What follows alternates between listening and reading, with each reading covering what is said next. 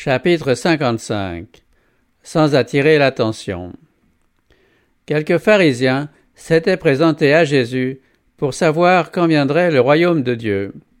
Plus de 3 années s'étaient écoulées depuis le moment où Jean-Baptiste avait proclamé ce message avec une voix de trompette dans tout le pays. Le royaume des cieux est proche. Or, ces pharisiens ne voyaient encore rien qui indiquât l'établissement du royaume. Plusieurs de ceux qui avaient rejeté Jean et s'étaient continuellement opposés à Jésus insinuaient que la mission du Christ avait échoué. Voici quelle fut la réponse de Jésus. Le royaume de Dieu ne vient pas de telle sorte qu'on puisse l'observer. On ne dira pas « Voyez, il est ici » ou « Il est là ». Car voyez, le royaume de Dieu est au-dedans de vous. Le royaume de Dieu commence dans le cœur. Ne regardez pas de côté ou d'autre pour voir des manifestations de puissance terrestre accompagnant sa venue. Puis, se tournant vers les disciples, il leur dit « Des jours viendront où vous désirerez voir l'un des jours du Fils de l'homme, et vous ne le verrez pas. Vu que je ne viens pas au milieu des pompes mondaines, vous courez le danger de ne pas discerner la gloire de ma mission. Vous ne vous rendez pas compte de la grandeur du privilège dont vous jouissez actuellement d'avoir au milieu de vous, bien que sous le voile de l'humanité, celui qui est la vie et la lumière des hommes. Les jours viendront où vous vous souviendrez avec regret des occasions qui vous sont offertes maintenant de marcher et de converser avec le Fils de Dieu. L'égoïsme et l'esprit terre-à-terre empêchaient même les disciples de Jésus de comprendre la gloire spirituelle qu'il s'efforçait de leur révéler. Quand le Christ fut monté vers son Père, quand le Saint-Esprit fut répandu sur les croyants, alors seulement les disciples purent apprécier à leur juste valeur le caractère et la mission du Sauveur.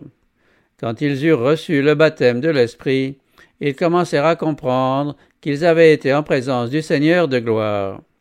À mesure que les déclarations du Christ leur revenaient en mémoire, leurs esprits s'ouvraient à l'intelligence des prophéties et à la signification des miracles qu'il avait opérés.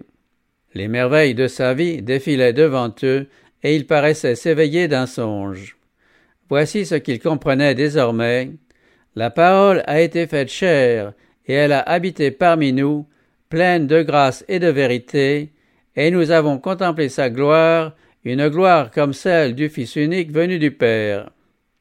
Le Christ était vraiment venu de Dieu dans un monde pécheur pour sauver de leur déchéance les fils et les filles d'Adam. Les disciples ne se donnaient plus autant d'importance qu'auparavant. Ils ne se lassaient pas de repasser dans leur cœur ses paroles et ses œuvres. Des leçons qu'ils avaient comprises imparfaitement leur faisaient maintenant l'effet de nouvelles révélations. Les Écritures prenaient pour eux une signification nouvelle.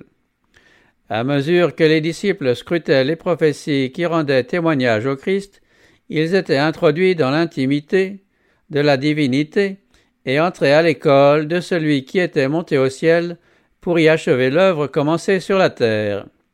Ils reconnaissaient qu'en lui habitait une connaissance à laquelle aucun être humain ne peut avoir accès sans le secours divin. Ils éprouvaient le besoin d'être aidés par celui qui avait annoncé des rois, des prophètes et des justes. Avec stupéfaction, ils lisaient et relisaient les descriptions prophétiques de son caractère et de son œuvre. Combien terne avait été leur compréhension des Écritures prophétiques, combien ils avaient été lents à saisir les grandes vérités relatives au Christ. Alors qu'ils l'avaient vu dans son humiliation, marchant comme un homme parmi les hommes, ils n'avaient pas compris le mystère de son incarnation et la dualité de sa nature. Leurs yeux étaient restés fermés, de sorte qu'ils n'avaient pas su voir la divinité dans l'humanité. Une fois éclairés par le Saint-Esprit, ils désiraient ardemment le revoir et se replacer à ses pieds. Ils auraient voulu pouvoir s'approcher de lui pour le prier de leur expliquer les passages de l'Écriture dont la signification leur échappait. Avec quelle attention n'eussent-ils pas écouté ces paroles? Qu'avait voulu dire le Christ par ces mots? J'ai encore beaucoup à vous dire, mais vous en seriez maintenant accablés. Ils étaient impatients de tout savoir. Ils s'affligeaient à la pensée d'avoir eu si peu de foi, d'avoir entretenu des idées si éloignées de la réalité. Un héros avait été envoyé par Dieu pour annoncer la venue du Christ, pour appeler sur sa mission l'attention de la nation juive et du monde, pour inviter les hommes à se préparer à le recevoir.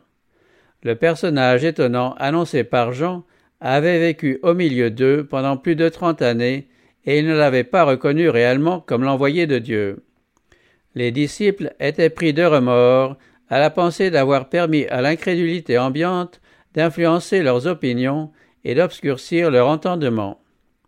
La lumière avait brillé dans ce sombre monde et ils n'avaient pas su voir d'où venaient ces rayons. Ils se demandaient pourquoi ils avaient mérité les reproches du Christ. Ils se répétaient les conversations qu'ils avaient eues avec lui et se disaient « Pourquoi avons-nous permis à des considérations humaines et à l'opposition des prêtres et des rabbins de jeter la confusion dans nos esprits, si bien que nous n'avons pas su comprendre qu'un plus grand que Moïse était parmi nous, qu'un plus sage que Salomon était notre instructeur.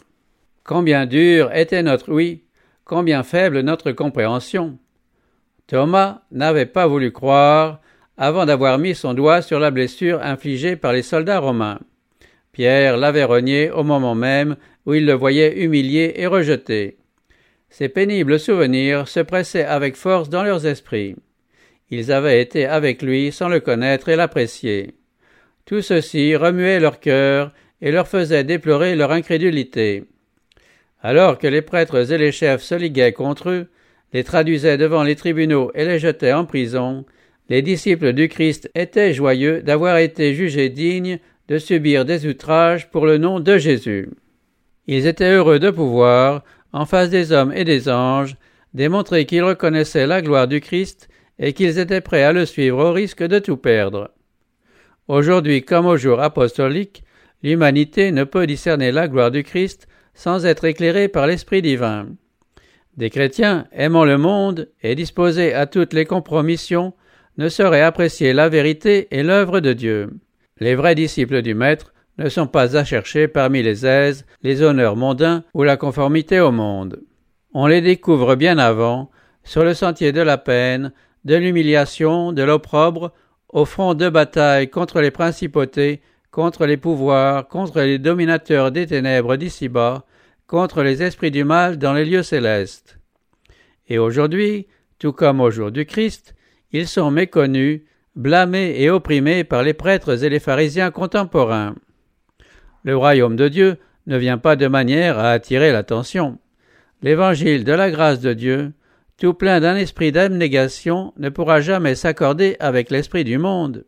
Il y a là deux principes antagonistes.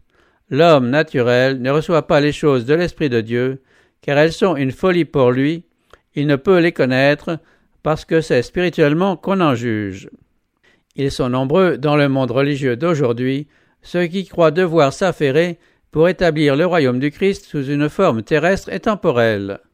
Leur ambition est de faire du Christ le Seigneur des royaumes de ce monde, exerçant son autorité dans les tribunaux et dans les camps militaires, dans les parlements, les palais et sur les places du marché.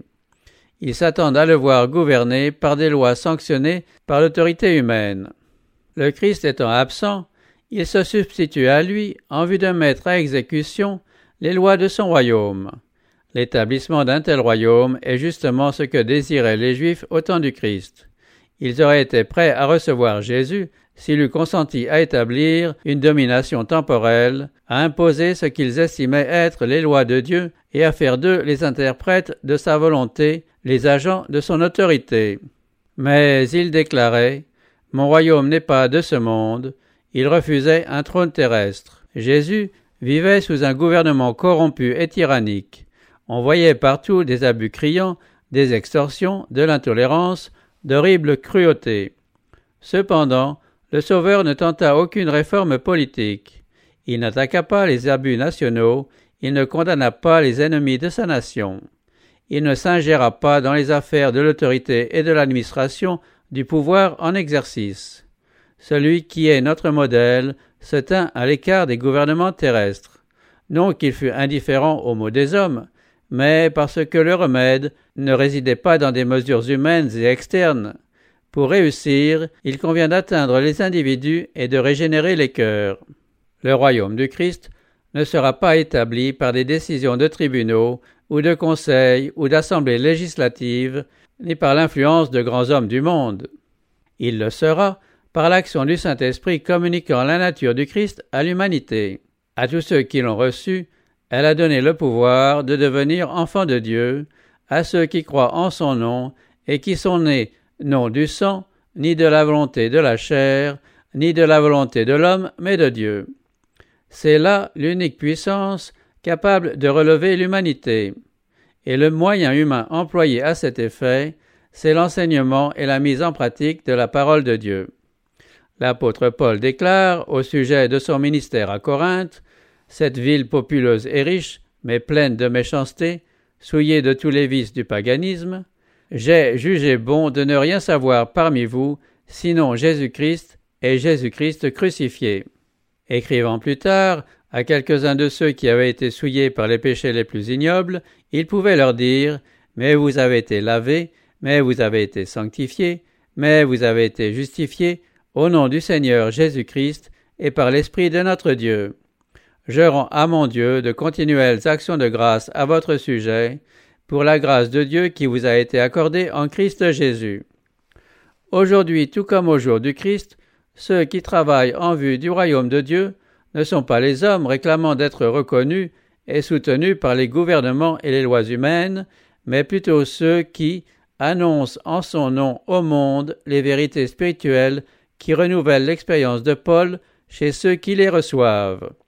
Je suis crucifié avec Christ, et ce n'est plus moi qui vis, c'est Christ qui vit en moi.